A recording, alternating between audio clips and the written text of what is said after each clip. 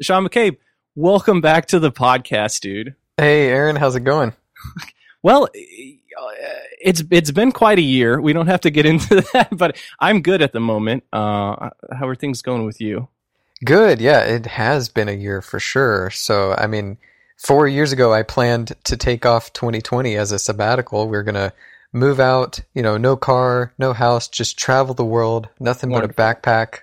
And then the pandemic hit. What could possibly go wrong? Yeah, so we ended up in Boise, Idaho for a couple months, just staying in a Airbnb, and we loved it so much. We decided, you know what? Let's just settle down here. It's not like we're going to be traveling the world anytime soon. So, we're moving here in July. Well, that's awesome, and hopefully I'll get to come visit soon. The last time, so we haven't done an episode of the show together since I have the date pulled up for the original. You were on episode number 1. It was 2015. So April 27th, 2015 is when we published the first episode of this show called How to Start a Podcast. We talked for what was it, like an hour, 2 hours about starting a podcast. And, I realized recently that we hadn't talked, and I wanted to bring you back on to talk more about what you've been up to, but then also about like what you're doing in podcasting these days and how your recording setup has changed and just how your approach to podcasting has changed.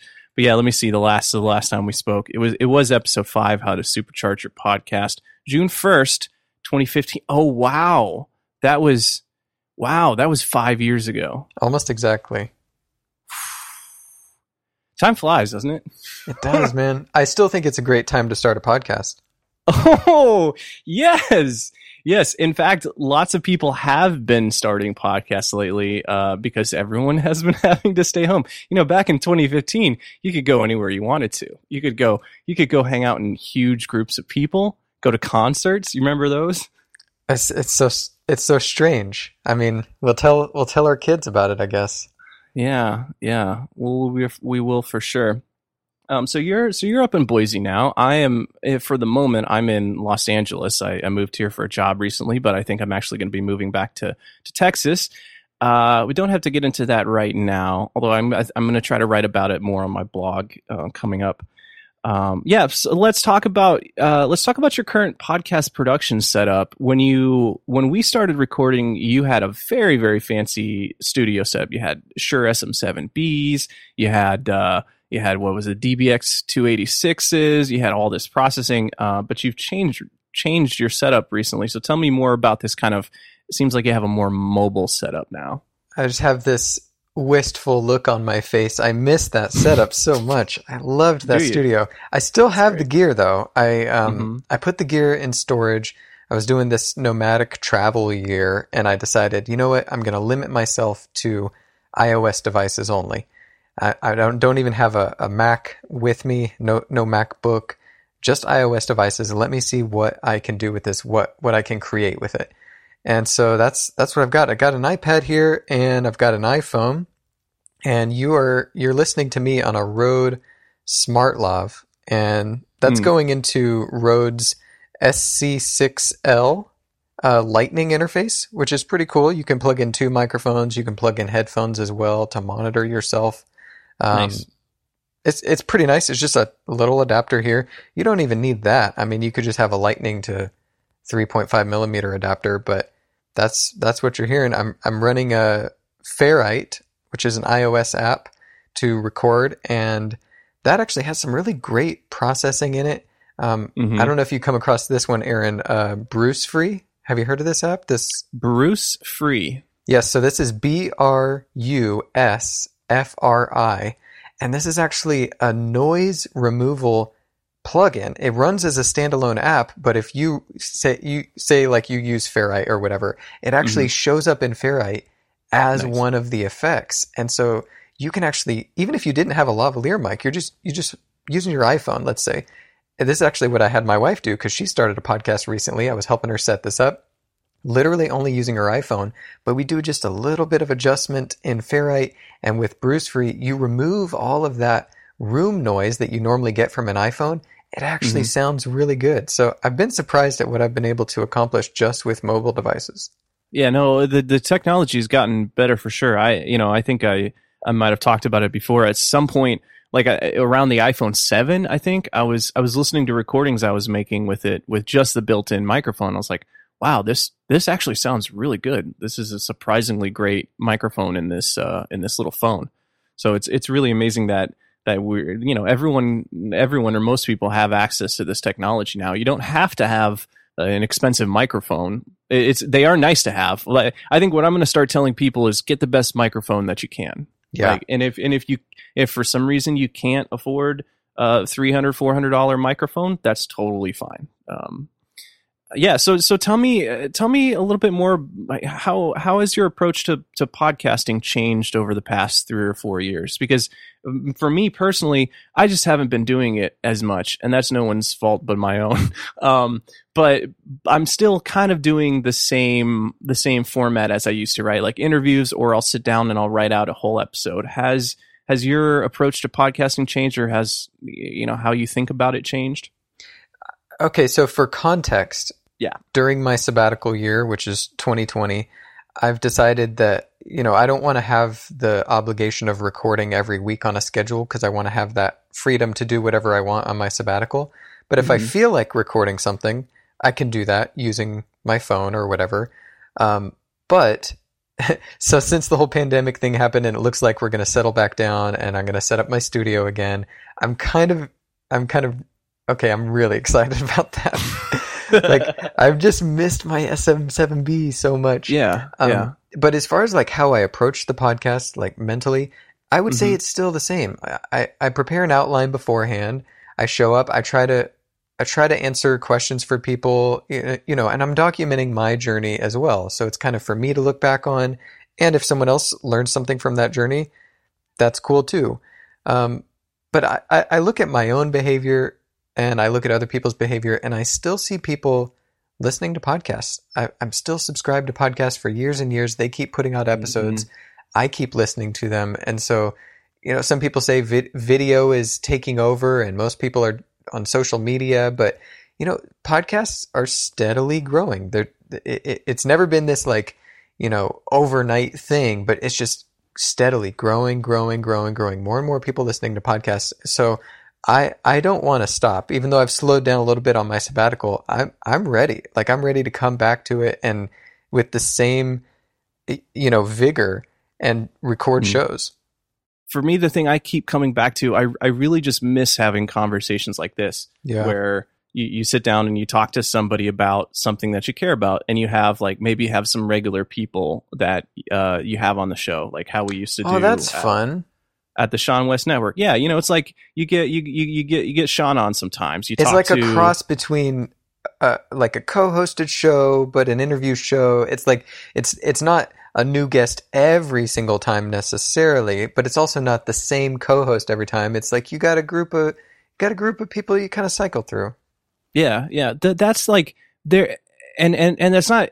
There's no one best format, right? That happens to be the format that I really enjoy as a listener. And I want to encourage that, because I felt when I was getting into podcasting 2013, I really felt this pressure to do an interview show. I think you probably remember back in that time, that era, everyone was doing an interview show, or I should say everyone wasn't doing an interview show because everyone wasn't doing podcasts as much back then, but the people who were like the podcasts that were out there that were growing and stuff, they were interview shows. So it seemed like lots of podcasts were doing interviews, and I felt this pressure to do an interview show. And that just wasn't the format that I was interested in. I like listening to interviews, but I wanted to let someone else do that. And I just wanted to have one co-host, and just every week we show up and we have a conversation about a topic. Me, Aaron, and then let's just talk about the topic. And so I just kind of leaned into that format, and a lot of people have asked, why don't you bring on people and guests and stuff? And I'm like, maybe I will someday. Maybe the show evolves, but this is the kind of format that I really enjoy. So I would say, Aaron, if that's what you like, just do more of that. Yeah, no, absolutely. And so this is the start of that. I've had a couple other conversations that I have not published yet, just because of of, time and priority constraints. But yeah, I'm going to roll with it. I've been thinking a lot about this lately. It's like so many people, when they start, they want to know, like, what's the right way to do a podcast? What do I have to do to be successful? And so people say things like, oh, well, you got to do interview shows, you got to talk to different people. So they, and I've said this, I give this advice myself. Like, if you want to grow your audience, have other people on your show, interview other people, ask them to share it, or, share it with their audience, or they probably will share it with their audience if it was a good conversation. That's one of the ways to grow a podcast. But also, one of the beautiful things about podcasting is kind of like the depth that you can get into, and then just the kind of the comfort of hearing people that and are familiar with and have been listening to for a while just have a conversation on a weekly basis. Like, to me, it provides such value, like such comfort, that I love it, and I want to keep doing more of it. So that's kind of a tangent. You gotta love what you're talking about, though. You gotta love the show. I mean, the best way to start is to start with something you enjoy, that you would do no matter what, whether you have 3 listeners or 30 or 300 or 30,000. You enjoy the topic, you enjoy the conversations. You've got to be passionate about it, or otherwise, I think you and I, Aaron, we had a conversation about the episode 20 hurdle, which is like, you get to episode 20 and you're kind of like, man, why am I doing this? What am I even doing here? I'm not famous. My downloads not making that up. Sweet ad. Yeah, I'm not making that sweet ad money. Exactly. And you're like, why am I even doing this? You've got to go in, first of all, being passionate about what you're talking about, but also understanding your why. I would encourage you, if you're thinking about starting a podcast, I had Lacey do this because I'm coaching her through setting up her own podcast. That's my wife. And I said, you need to write for 20 minutes about why you're doing this podcast, because this is going to be what you hold on to in the future. You want to know what is my why? Why am I doing this podcast? That's going to keep you going. Yeah, I'm thinking about, I know I must have done this whenever I first started, but we're now at the 5-year anniversary mark of this show, and it was so cool. I want to give them a shout out. Somebody recently left me a review on Apple Podcasts that said, wow, you and Sean talked about showing up every day for 2 years before expecting results, and how people are going to find the show in a couple of years. And he said it's now been 5 years, and I'm getting value out of the show. And that's so incredible. Cool. I want to so thank you. I hope whoever left that review is listening to this. Thank you for that. And I'm going through a process right now myself of reconnecting with what the why behind why I started this podcast in the first place. And it's been an incredible journey, and I've made mistakes. I know I've done a lot of things right, but I've also made mistakes. And so I'm hoping to kind of reconnect to the pure joy of podcasting. Forgetting about how am I going to make money with this? Forgetting about, am I going to get famous with this? Just like why? What is it that first attracted me to podcasts, and how can I just participate and be a part of that? Yeah, writing is a great way to just get that, in stone, something you can hold on to, something you can look back on and remind yourself. Yeah. Just go back and read the episode notes for episode 1, because it's probably in there. That seems like a good place to start. And I want to record. I want to revisit. I want to start revisiting the topics too, because I've learned so much over the past 5 years between starting this podcast and working with Simplecast, and now working with Podcorn, and just like all the different people I've talked to and worked with and tried to help. Yeah, for anyone who has a podcast, you've been going 50, 60, 120 episodes, and you're like, man, I don't even know what to talk about. I'm running out of topic ideas. Just go back through your back catalog and start doing the same topics again, because you're in a new place, you've learned new things, you've got new perspective, new insights. It's going to be totally fresh. And as kind of a joke, we have this episode we call Magic of 7, which I did, 5-6 years ago. And every 100 episodes, we do the same episode again. We do the same title, but it's new every time. So I think we've done 3 or 4 episodes called The Magic of 7. Maybe we'll do 7 of them. But just go back and record on the same topic you recorded a year ago, and I promise you it's going to be fresh. Yeah. Well, and I realize that there's a bunch of people who might listen to this who have never heard your name before. Or maybe I've never checked out your show. So where should people go if they want to check out those episodes? Yeah, so SeanWes.com, SeanWes.com/podcast. And we've got 400 or 500 episodes from the past, I guess, going on 7 years now. So that's for anyone who's, wanting to do something creative, wanting to, could be freelancing, could be starting your own business, selling products, digital, physical, online courses, all of that type of thing, helping you figure that out, the intersection of creativity and business. Like, how do I grow my audience? How do I sell stuff? How do I, provide value to people and actually build a relationship to where, like, when I do travel the world someday and I end up in a city, people are excited to meet me and they give me a place to stay and they buy me a burger or whatever. Like that's the type of thing that we really care about, that relationship marketing, something that feels authentic. Right. And man, so I've decided throughout all of this, my opinion now is the best reason to start a podcast is the relationships that you build. So let's talk about. I wanted to ask your opinion about membership models for podcasts. So we're gonna kind of shift gears here a little bit. But have you been paying attention to what's been going on with John Gruber and Ben Thompson over at the Daring Fireball and Stratechery, respectively? So they launched a new podcast recently called Dithering. And it's a paid podcast, so is it $5 a month? I should have looked this up. Basically, you pay, you get the podcast. It's 15 minutes 3 times a week. We tried something similar to this with the Sean Wes Network in 2016? Mm-hmm. Yeah, and it had a lot of difficulties. So, how do you have any thoughts or just musings on the kind of this membership model for podcasts? Yeah, so I have been paying attention.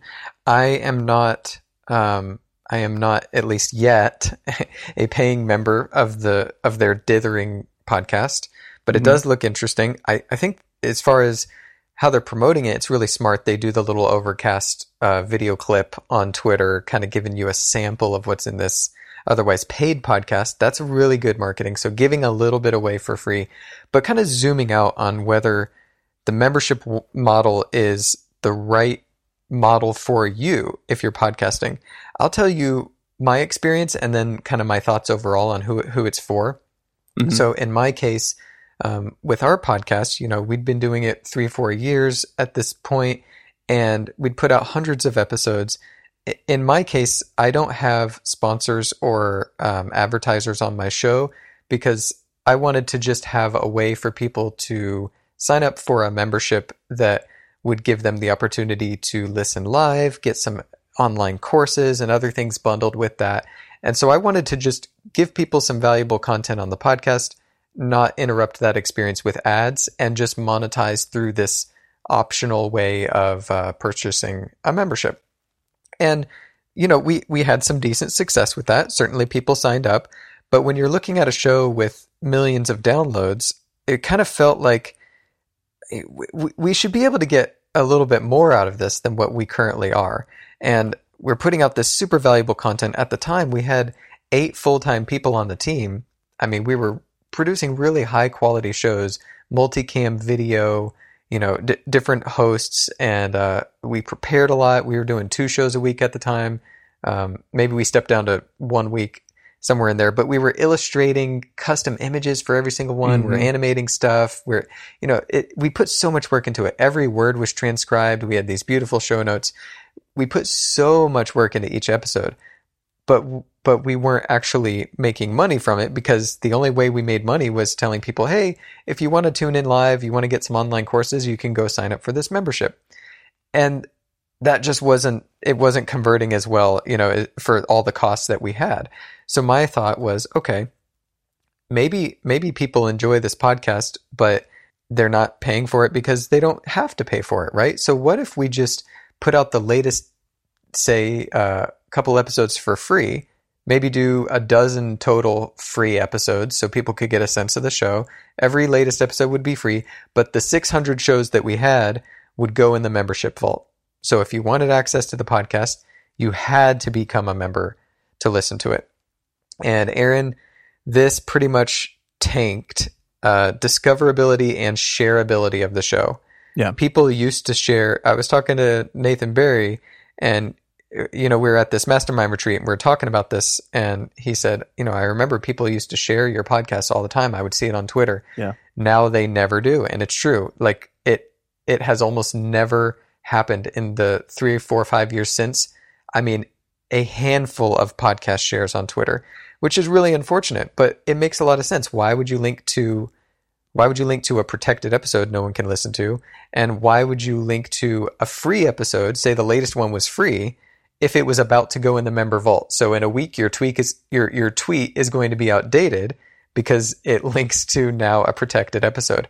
So it completely tanked the shareability of the podcast. So long story short, we ended up changing our business model. We put a lot of other premium courses that we sold separately into the membership vault. We made it a lot more valuable. We gave all the members like a bunch of years for free. Like we gave back over like $1 million of membership credit to our existing members to reward their loyalty. And then we decided to put the podcasts back as public. So they were no longer behind a paywall. Now anyone could listen to the whole archive, the whole backlog for free. And what do you know? People started sharing it again. They started listening to it. The download numbers bounced back. So my overview of this, just based on my experience, is the paid podcast model can work if you're already big. And when I say big, I mean like Russell Brand, Joe Rogan, John Gruber big. And you can get a small percentage of people to buy in because you have this huge audience, but you also have this years long track record. So you have a reputation. People know you for quality and they're willing to pay. If you're not known at that level, you're going to have a really hard time monetizing with a membership podcast model just because people don't know what to expect. Why should they pay for this thing from someone that they don't know, doesn't have a long track record or reputation? It's a big risk, and it's a big risk in a world of increasing amounts of high quality content that's free. Right. And I think you're right about a lot of that. And that's been my experience of what I've seen too. And that's why I wasn't optimistic about Luminary when they launched, because the idea was, download this app, pay $10 or $11 a month. I think it's down to like 6 or 7 now.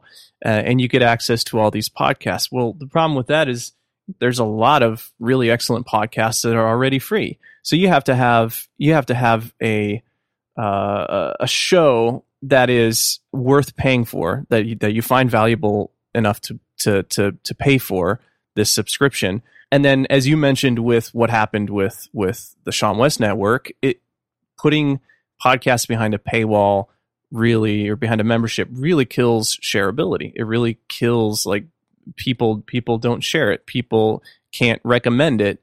They can't tell their friends about it, or they could, but it's like, hey, this is a fantastic show. Well, can I try it out? Well, yeah, you got to sign up, and pay this much money. Okay. Well, I've already got 4 or 5 shows that I listen to that I really love.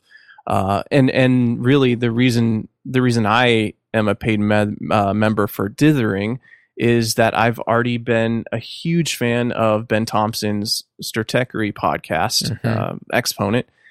I don't think it's Stratechery, but anyways, his podcast, I've been a listener for 3, 4, how long has it been around? A long time, and I've loved everything he's put out. And yeah. So it's something to keep in mind. So there's 2 questions I love, and so I'm going to ask you both of them. Just get like a quick overview for people who maybe haven't heard you talk about this before. But there's 2 questions that come up over and over again in podcasting. And the first one is, how do I grow my audience? And the second one is, how do I make money from this? So let's start with the audience growth, like just in 3 bullet points on what you've seen be effective for audience growth for a podcaster.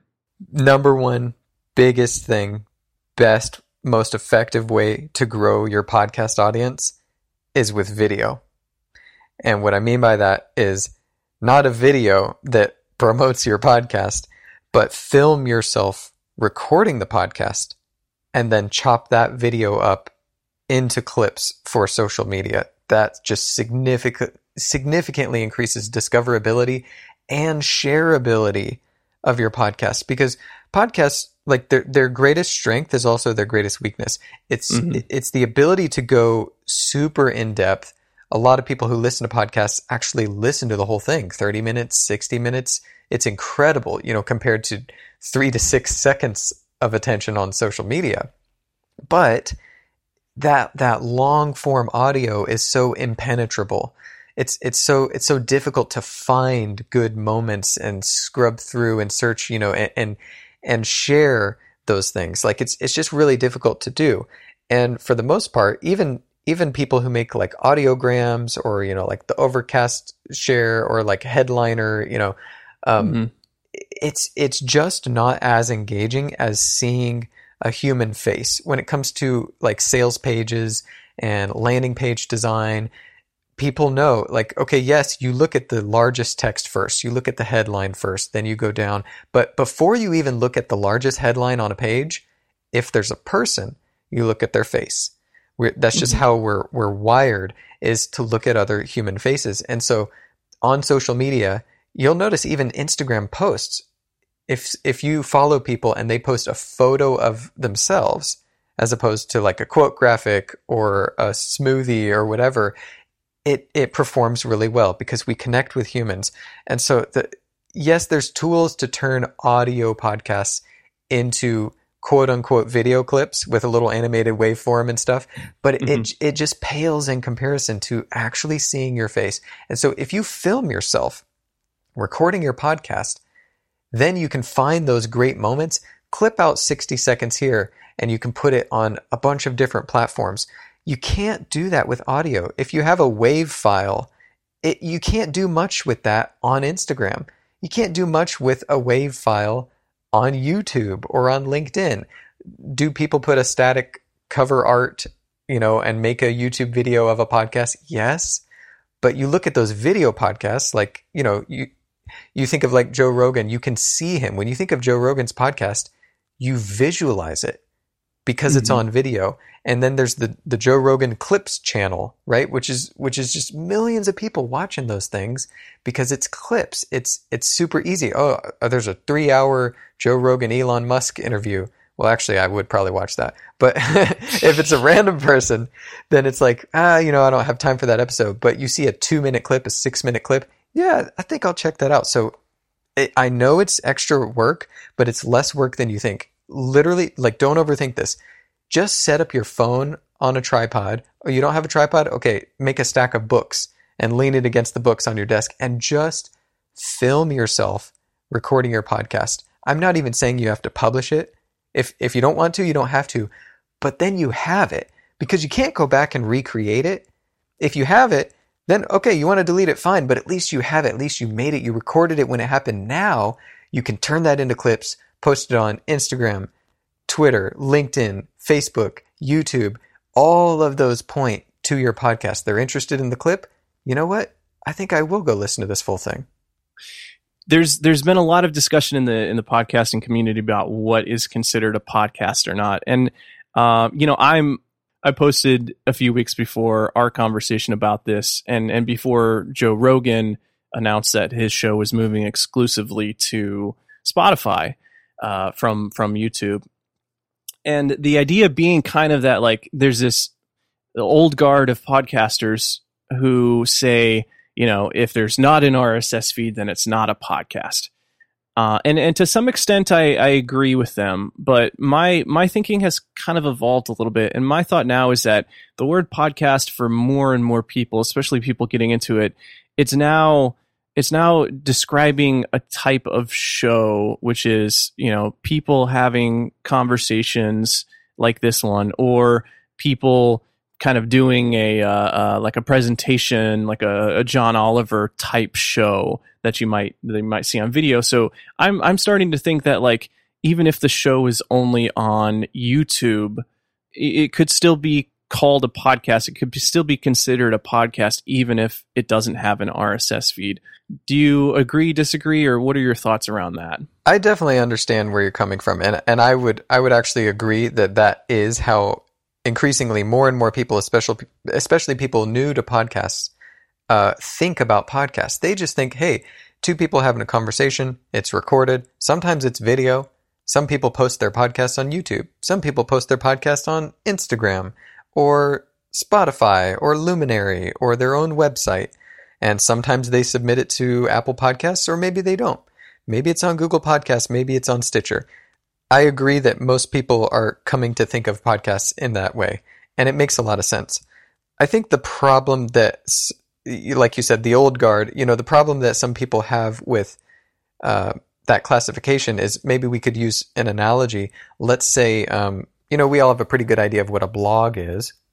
Mm-hmm. You can make a WordPress website. You could literally put HTML files on your own web host and, run your own custom made blog. You could set up something on Medium. There's all these ways you could do a blog. But what if Facebook decided, you know what, we're going to like own the concept of blogging. So we're going to basically buy out big blogs, and we're going to market, and like, we're going to make this big push, this big campaign to make blogs synonymous with Facebook posts. And so everyone starts posting on Facebook. They're posting their blogs on Facebook. Mm-hmm. You can't get them in an RSS feed. You can't get them, in these other places. It's not open, right? It's not an open protocol, an open standard. And so then eventually, in this analogy, Facebook basically owns like the word and the concept and the mind space of blog. Blog equals I go to Facebook and scroll on my feed. The issue is we lose something collectively. Most of the web is actually, we have already lost a lot of things to these really big companies who have these closed platforms. And once it's in the minds of the collective that blog equals Facebook, that's not really true because it's an analogy, but what is becoming increasingly true, and what I think a lot of podcasters will be surprised to witness happen very rapidly, I think in the next 3 to 5 years, if this continues to be successful, most people, because you have to remember, most people don't listen to podcasts. A lot of people do, but most people don't. As the majority of people come to listen to podcasts, eventually the majority of people who do listen to podcasts will think of podcasts as synonymous with Spotify. They will, just like Netflix at one time kind of had a monopoly on, online video streaming. We would Netflix and chill, right? It just becomes a part of the common nomenclature, like Band-Aid and Kleenex. Those are brand names, but they kind of got co-opted. Eventually, people could come to think of podcasts as synonymous with Spotify. And you take the case of Joe Rogan. They have this exclusive deal where you have to listen to Joe Rogan on Spotify. Like when this actually kicks in, I think in September or whatever, I don't actually use Spotify. I don't have an account. I use Apple Music. I'm maybe in the minority. I realize a lot of people do. And so a lot of people who are already in that ecosystem, like, what's the big deal? Spotify is, they don't even think about it because they have it.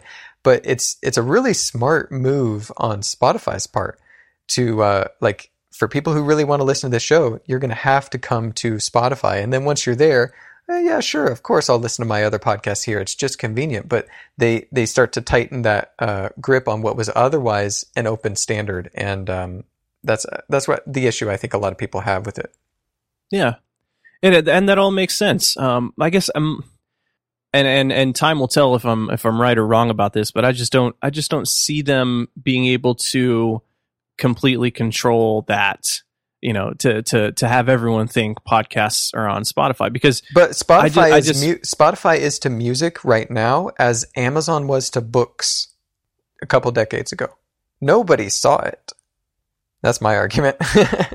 Yeah. Well, I can't disagree with that. You're right. Like when you talk about streaming music, where do you go to stream music online? I feel like most people will say Spotify, maybe Apple Podcasts if they're Apple fans, or YouTube.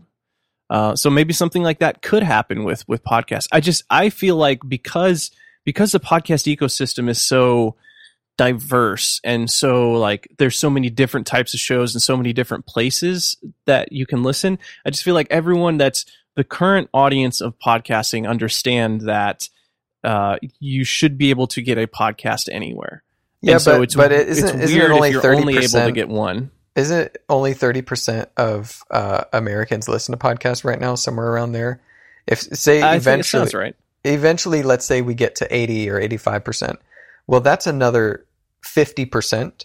Right. So that difference right there, if Spotify is well positioned for that 50% growth, and the majority of that 50% associate podcasts synonymously with Spotify, then they eventually have that majority, and it starts to swing. Like when Amazon started selling things other than books, you could kind of say the same thing. Like, everyone knows you can just go to businesses' websites and buy things online. That's the beauty of e-commerce. Anyone can sell things online, but very quickly, like it got to the point where now we've literally got like Amazon, and surprisingly, I don't know who's I buy stuff from Amazon, like I'll admit it, but apparently Walmart is like a close second. They actually do an insane amount of online e-commerce, but I don't know what the makeup is, but Amazon and Walmart sell the vast majority of all e-commerce sales online. Right. And so if you want to achieve any kind of success in that space, then you have to play by their rules. Right. Which is what you're saying, and I think a lot of other folks are saying could happen with Spotify. Yeah. Yeah, I can't argue with that. That makes sense. Guess we'll see. Okay, so we were before that side note, we were talking about audience growth. And I love your answer, because a lot of the other ones I think people have probably heard before. Produce something great. I saw a graphic. It was Ben Thompson shared one in one of his podcast episodes or one of his blog posts recently, where it was like, imagine a baseline, horizontal line, and that's your topic, right? You got to pick your topic. Now, to be successful in the thing that you're doing, content, podcasting, for example, you have to reach a very high bar of quality to stand out, to be successul. You have to make a really high quality show. So it starts with like pick your topic, pick your domain, and then be the best in it. And so that's the starting point. And then from there you got, you do interviews, you promote your show on social media, et cetera, et cetera. Let's talk about podcast monetization. What have you seen be effective in terms of, let's say someone starts a podcast, they're thinking about what are ways I can make money with this? Yeah. So before I share thoughts on monetization, I'm really glad you brought up what you just did, because earlier when you asked about, what do I see working for growing podcasts, I jumped straight to the tactic of video, which it's true. It really does work, but you want to multiply what is already working. You don't want to use tactics in isolation. And so the way I think of it is very similar to what you just described. I see 4 keys to growing an audience. Number one is curation. And that's meaning like pick something very selective that you're going to put out. Don't put out everything about every topic. Pick your lane, pick your specific niche, and stick to that, because that's going to give people a really clear idea of what you're about. It's like when they subscribe to a magazine, they want more of the same, right? They want to know what to expect, and that's why they subscribe. And the same happens for your podcast. Same happens for your Instagram or your Twitter feed. If it's if it seems like you've got a theme or a specific focus, people are going to be more likely to follow along because they want more of the same. So that's curation. Number 2 is consistency. So you can get specific, but if you only show up a couple times here and then 3 months later you do another one, that's going to hurt your ability to grow. So what I would recommend is try and do something on a weekly basis. That's going to be really strong for a podcast. And then third is quality. Quality is kind of split into two. You've got like the audio quality, which production quality is absolutely important. Like Aaron said earlier, do the best you can with what you have. Get the best microphone you can afford. Don't break the bank, but do the best you can, right? Make it sound as nice as you're able to. But the other part of quality is the relevance to your audience. So you've picked this specific focus, this certain audience you want to serve. What is it that they're interested in? That's not to say you can't tell stories about what you're doing, but you want to keep in mind the audience is constantly asking themselves, what's in it for me? So what's going through their mind? What are some of the struggles they have you could help them with? What are some of the goals they have that you can help them achieve? And if you focus your topics on that, it's going to do really well. And the last one, the fourth and final key to growing your audience is time. Even if you nail the first three, you got your specific focus, you're showing up consistently and delivering a high quality show. Even if you're doing all the right things, it's going to take time. So you've got to be patient. Yeah. Well, that's fantastic. Okay, so that was just quick on audience stuff, but monetization. Yeah. So you got to think of podcasts as a marketing channel. So there was an era, I think you probably remember this, Aaron, kind of before podcasts were really starting to gain traction. There were a lot of people making a living with a blog. Remember that? Yes. Like now we have YouTubers or Instagram influencers or podcasters, but early on it was blogs and people had ads or they had, sponsored posts and they were actually making a living, sometimes just affiliate links and stuff. And so a lot of people are like, ooh, I want to make a living as a blogger. Mm-hmm. And after this first wave, then you've got, just millions and millions and millions of blogs, and it starts to get kind of watered down. There's not, maybe 1% of people or less are actually making a living from their blog itself. Like if you think of the blog as the thing, but there's actually a ton of people who are making a living from a service or a product or educational resources that people can buy who happen to have a blog. So they're not thinking of the blog as how they make their living. They're not thinking of the blog as the product. They're thinking of it as a marketing channel. And this is the approach I recommend as well for podcasts. I would encourage you to think of your podcast not as the thing or the product necessarily, but as a marketing channel, because you can have a really small audience and still make a great living. You could have an audience that doesn't even have a comma in it. You've got a couple hundred people, maybe a few dozen people, and you could make a great 5-6 plus figure living if what you sell is let's say some kind of a service or coaching or consulting or products or right, like something else that you actually monetize on the back end.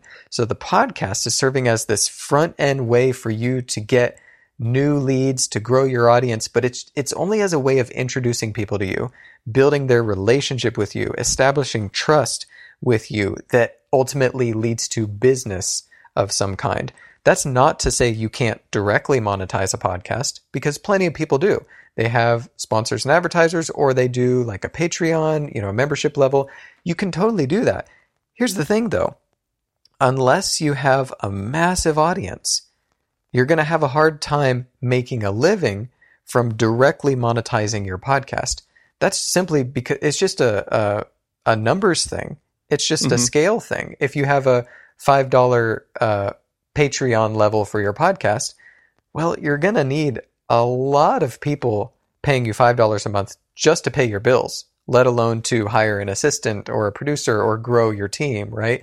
And if you need hundreds or thousands of patrons, let's say, paying you $5 a month, well, you got to realize that conversion rate is going to be maybe 1%, maybe 2%, which means you need hundreds of thousands of downloads. So this is the scale issue I'm talking about if you want to be, you want to have something that's financially sustainable. So just kind of recapping that, I would encourage you to think of your podcast as a marketing channel, as a way to build a relationship with your audience that leads to business of some other kind of product or service or course or membership or something that you sell on the back end. Yeah, I agree with that. I think what I see most often is people who are starting podcasts who don't have any previous experience or haven't put in any previous work to grow an audience, establish a name for themselves in some way. People that, think, well, podcasting sounds fun, so let's start a podcast. And then they start asking those two questions right away.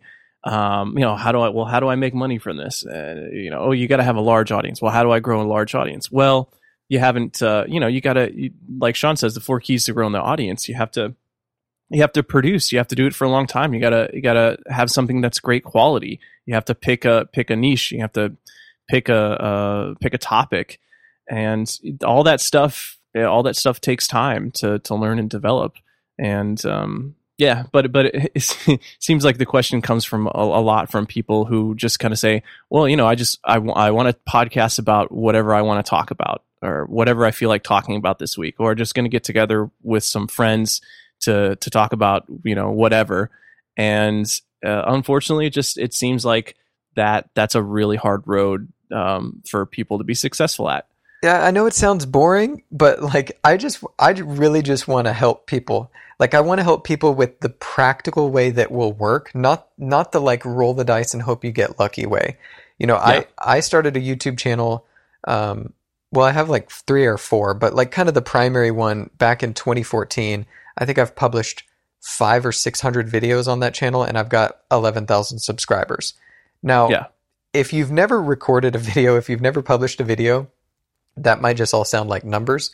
If you have published a YouTube video, then you know exactly how much work this takes. And I want you to imagine publishing 500 videos on a YouTube channel over the course of 6 years. To me, Aaron, I kind of felt like this. Okay, I don't want to be ungrateful for 11,000 subscribers. That is not something to shake a stick at. But gosh, 6 years, 600 videos, that was a lot of work. And I kind of expected surely it would be a bigger audience than that.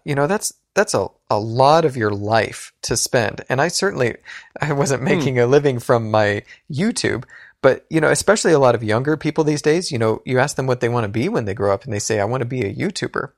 Yeah. And it makes sense. Who wouldn't want a cool studio with rainbow LEDs and you just get to show up and make videos and make a bunch of money each month? Sounds awesome. The thing is, if you actually look at the list of people, you can actually find lists of the top YouTubers and what they make. And you would be shocked at how quickly, the top people, they make millions of dollars. Then these people make fewer millions. These people make $1 million. These people make hundreds of thousands. Then you're down to, lower and lower and lower. And very quickly, once you get out of that top, I think 10%, maybe 20%, it's not even a living. You know what I mean? And this is what we're trying to do. We're trying to win the lottery. And I'm telling you, from the perspective of someone who did the hard work for 6 years and made 500 videos, I don't make a living from the YouTube channel. So I would again encourage you, think of the content you're putting out as a marketing channel. Because what I have made is, currently we don't make 7 figures a year, but over the years we have made millions of dollars. We have a mid 6-figure business, but I don't need millions of subscribers to be able to do that, because I'm treating all of these as acquisition channels, and then we have an actual way to do business with people.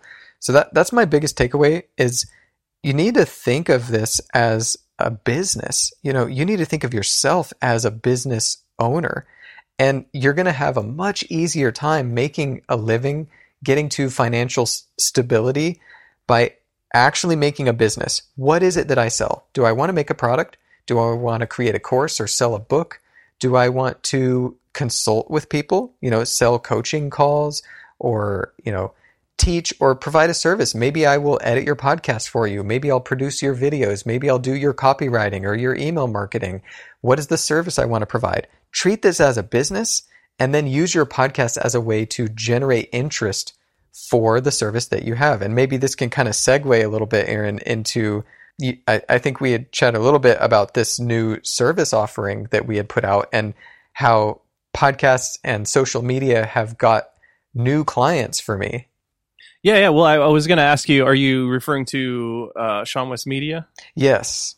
Okay, yeah. So one of the questions I put in our show note outline was, what's one thing you're excited about right now? And then I went ahead and put in parentheses, how about that new Sean West Media? Because I see this thing that you're doing. Tell me a little bit more about this and what it is and where the idea came from. Yeah. So in my book, Overlap, which is free to read at overlapbook.com, it's all about someone who's in a full-time job and you want to start a business on the side. How do you do that at the same time? And then how do you make the transition and going full-time? So that's free to read in Overlap. I talk about the trifecta. These are the 3 ways you can make a living. You can make money from whatever it is you're passionate about, from podcasting to filmmaking to photography, whatever. And that is client work. So this is doing services for clients, actually doing work for them. Think of it like mowing the lawn. That is a service. Mm-hmm. Editing podcasts, that's a service. The second one is products. So this could be physical products. Maybe you sell mugs or t-shirts, or it could be digital products. You have an ebook or you have a PDF guide. And then finally, you've got teaching. This could be coaching. This could be presentations. This could be paid webinars. This could be online courses, right? So you've got client work, products, and teaching.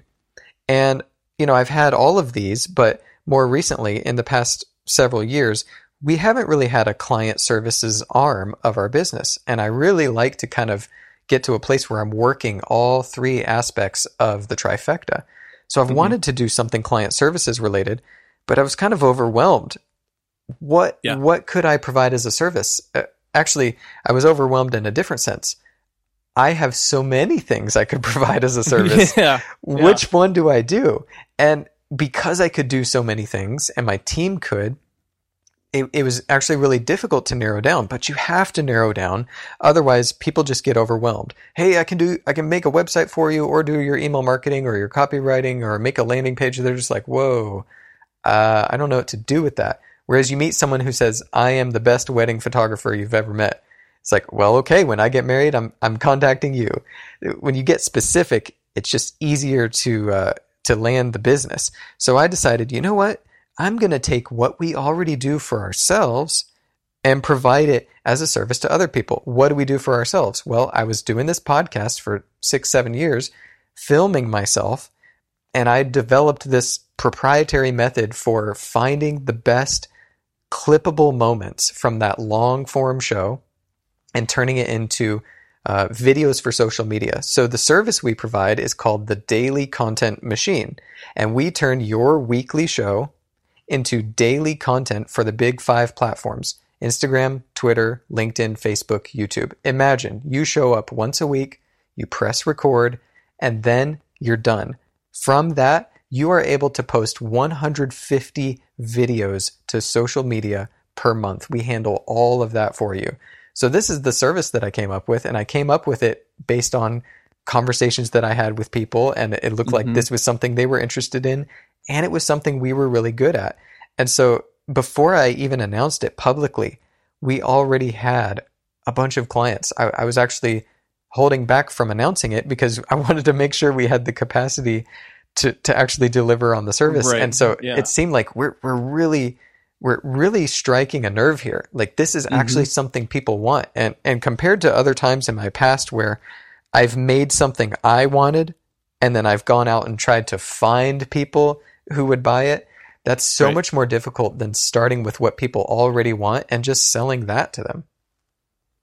Well, and if so that's fantastic. The website is just SeanWestMedia.com. Yeah, that's got a video there that you can see, like, how does this whole daily content machine work? How do I just show up once a week and press record on my show, and then you turn it into all of these clips, and you write the catchy titles, and it's got the animated progress bar, and you remove all of my filler words, the ums, the uhs, the likes, you knows, and all the dead air, and you make a tight, punchy 1 minute, 2 minute social media clip that can go on all the places, and people can read because it's got the captions that are edited by a human, even if they don't have their volume on. How does this all work? We've got an overview video at SeanWestMedia.com. Yeah, it is wild that you just launched this now, because this has been something I've been thinking about for a few weeks and months as well. It's like, I'm going to be honest, I don't think I'm good at social media.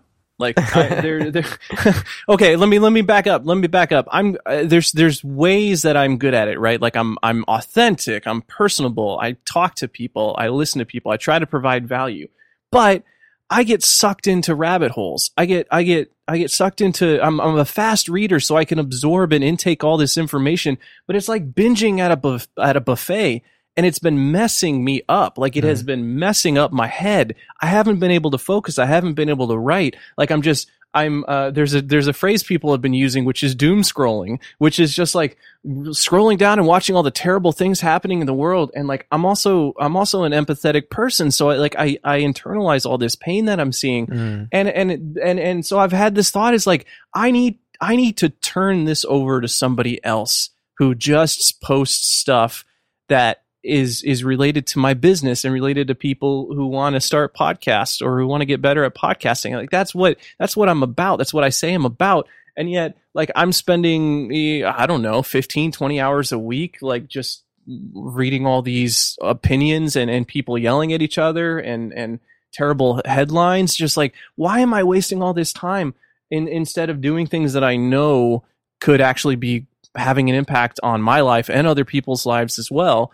Exactly what you're saying. Like, record a podcast episode, produce some content, and then break that into multiple pieces to post on Facebook, to post on LinkedIn, to post on, I forget all the ones that you list out, but to post on the big platforms. I really need someone to do that, because I'm not good at it. I'm just not doing it right now. So it is. I think it is really something that people want and need, and for the right person, absolutely valuable. And that is something you are good at, and so that's really cool. I'm excited for you. I think it's going to work out really well.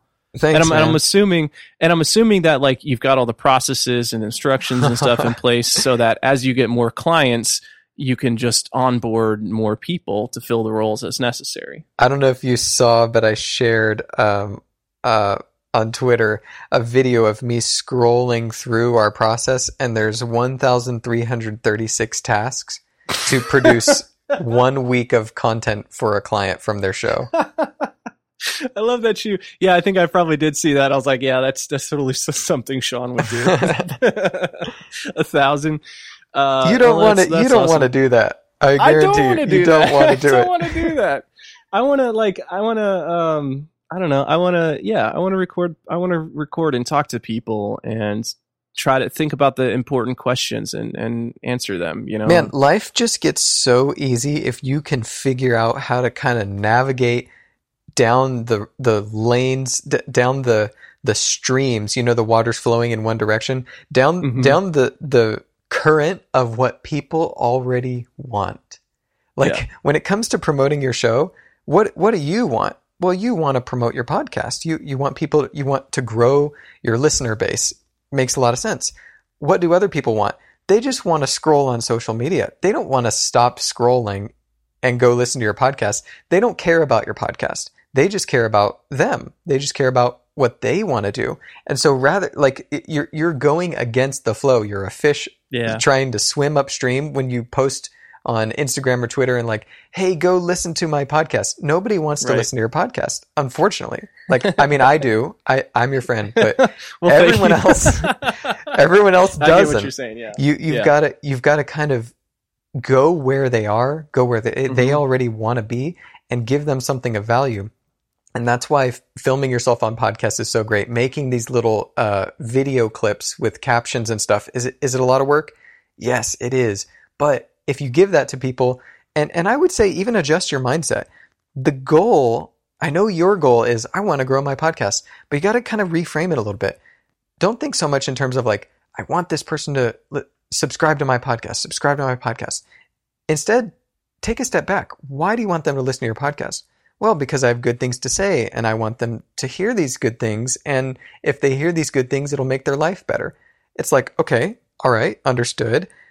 But is there a way we can accomplish that same end goal that maybe doesn't even involve listening to a podcast? Believe it or not, there are people who, for whatever reason, they just don't listen to podcasts. It's not their thing, but they will scroll Instagram until their phone battery dies.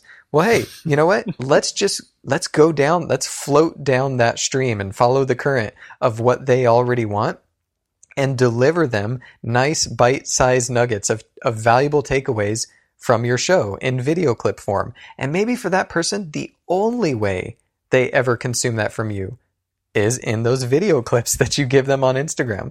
Like, are we bummed out that they never subscribe to the RSS feed in their podcast app? Yeah, a little bit of us dies, but like they're actually going to hear what you have to say. And I think that's the most important thing.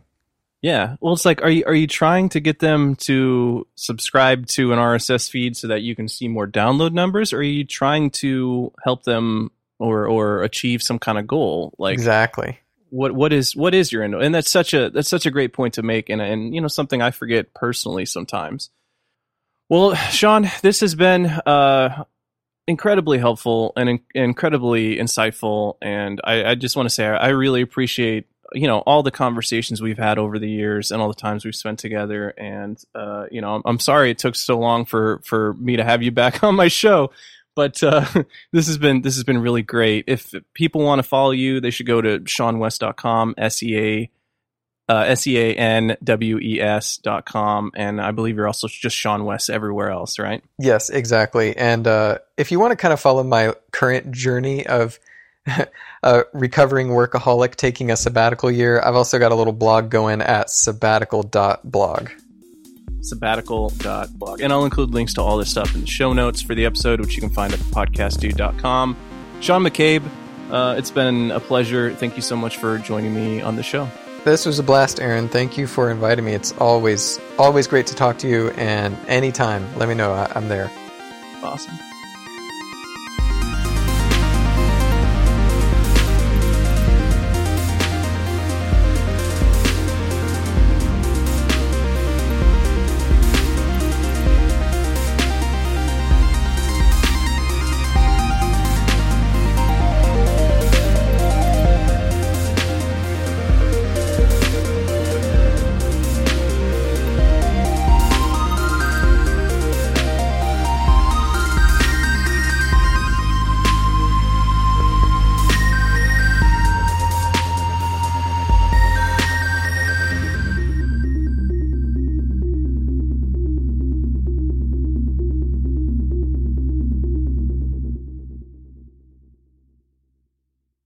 Yeah, that was fantastic, man. That it's so incredibly relevant to me right now and where I'm at in my journey.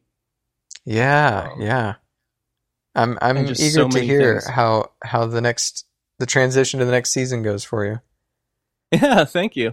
I think, yeah, I really so I've identified that I need a complete rework on how I approach and use social media. Just the way I've been doing it just has not been working. And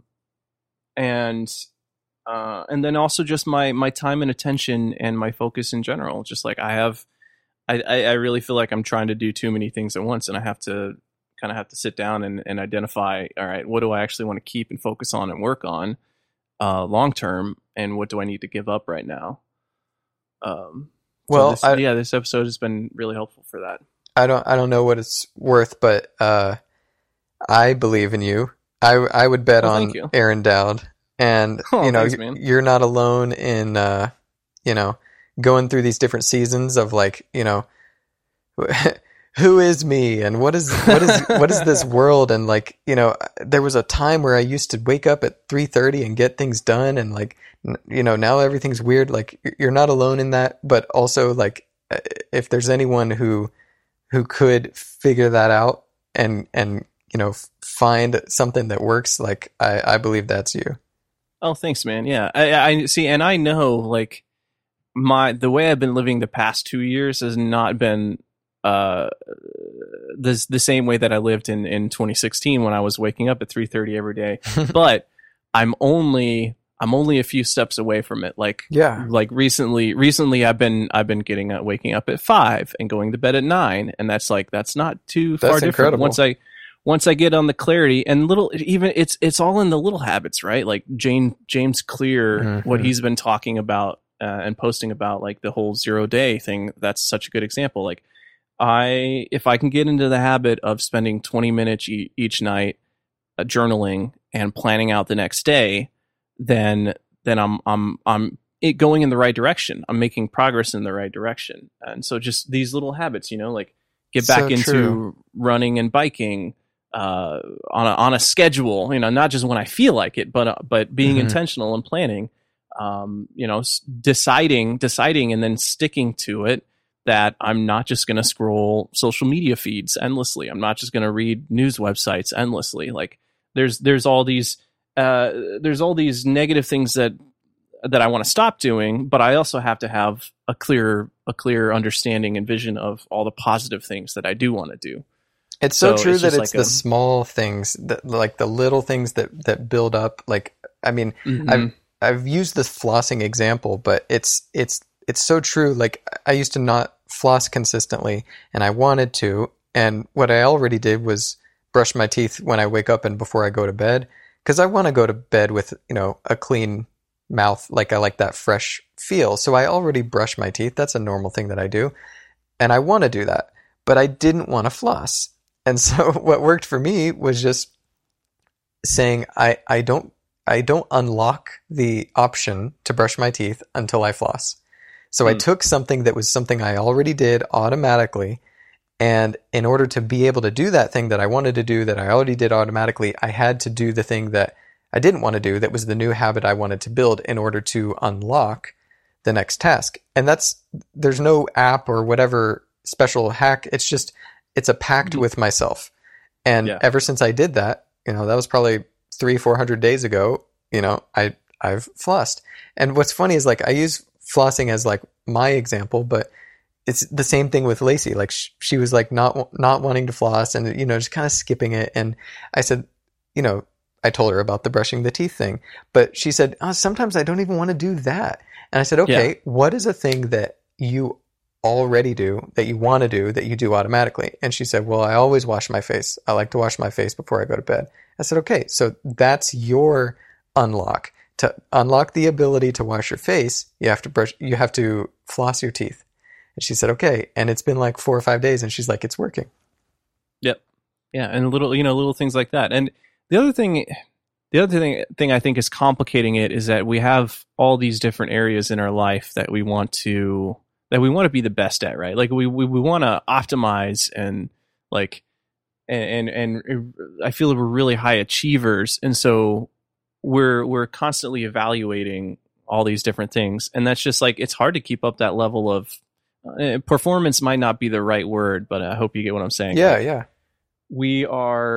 We have access to so much information and so many possibilities that it's hard to get, grow a business, let's say, get to this 5 figures, 6 figures, 7 figures business. Like, that's a goal we're doing. Okay. We also want to be in great health. That's another goal that we're doing. We want to have great relationships. That's another goal. I think the burner analogy might come into play here. So it's like we're trying to optimize all these different things at the same time, and so it's patience. But how much better off are we, or are we better off? Maybe it's up for debate. But I feel like we can reach a quality standard of living that is so much higher than somebody 50 or 60 years ago could have achieved, just because of the access to information and ideas that we have. I was very much I had like a distorted view of success, and it was purely monetary. It was just like financial, success. I didn't think about relationships or health or all these other things, which of course I had the luxury of being ignorant in my 20s. And so, it was like, want to make a bunch of money. I want to avoid being in debt, which was something that I experienced growing up.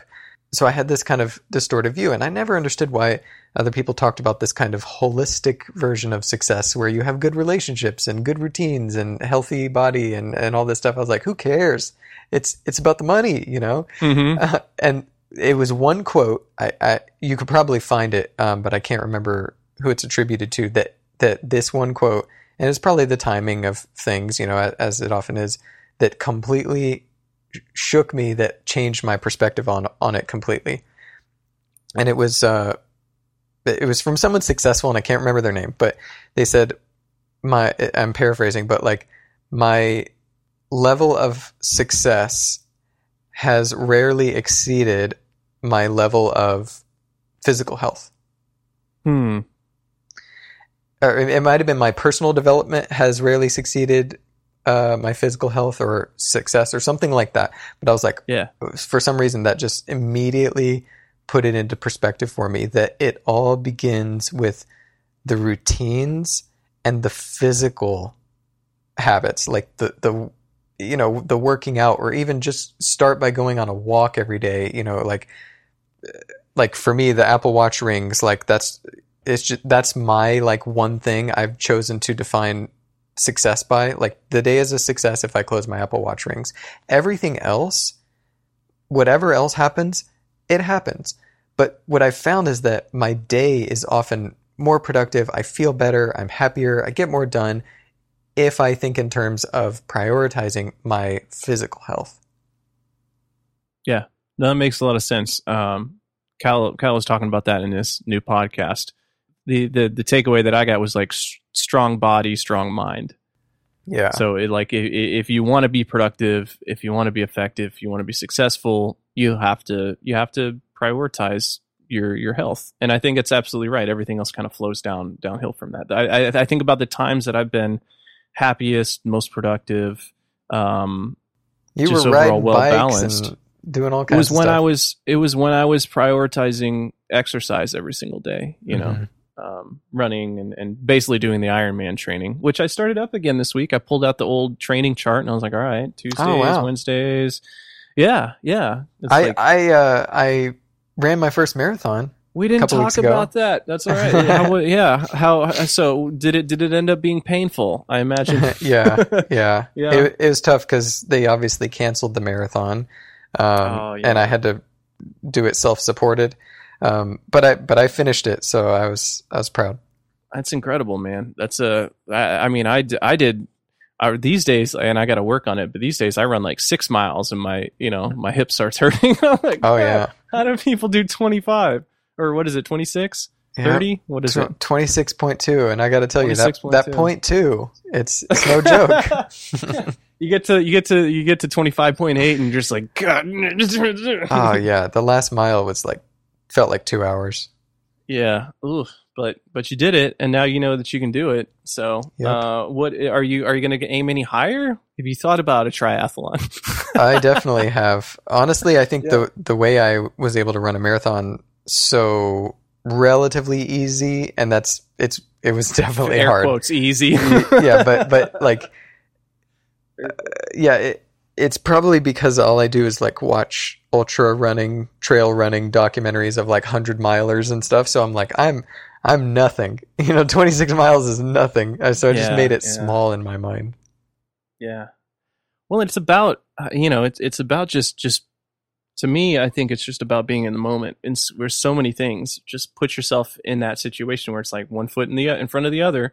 Here's another minute spent running, or another minute spent podcasting or biking or writing.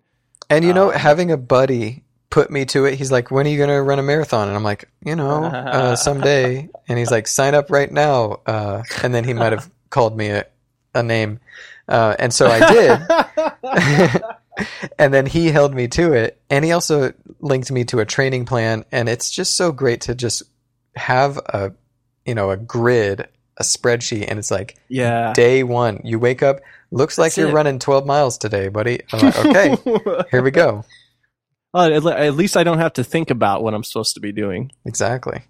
Yeah, I think that's kind of the trick. It's like, don't make yourself think about what you're supposed to be doing, and then and then just commit to the time that it's going to take to do that.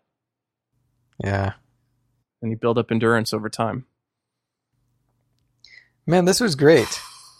It was really nice to catch up. Are you cool if I include that as an after show? You can include any and all of this. Any of all, perfect.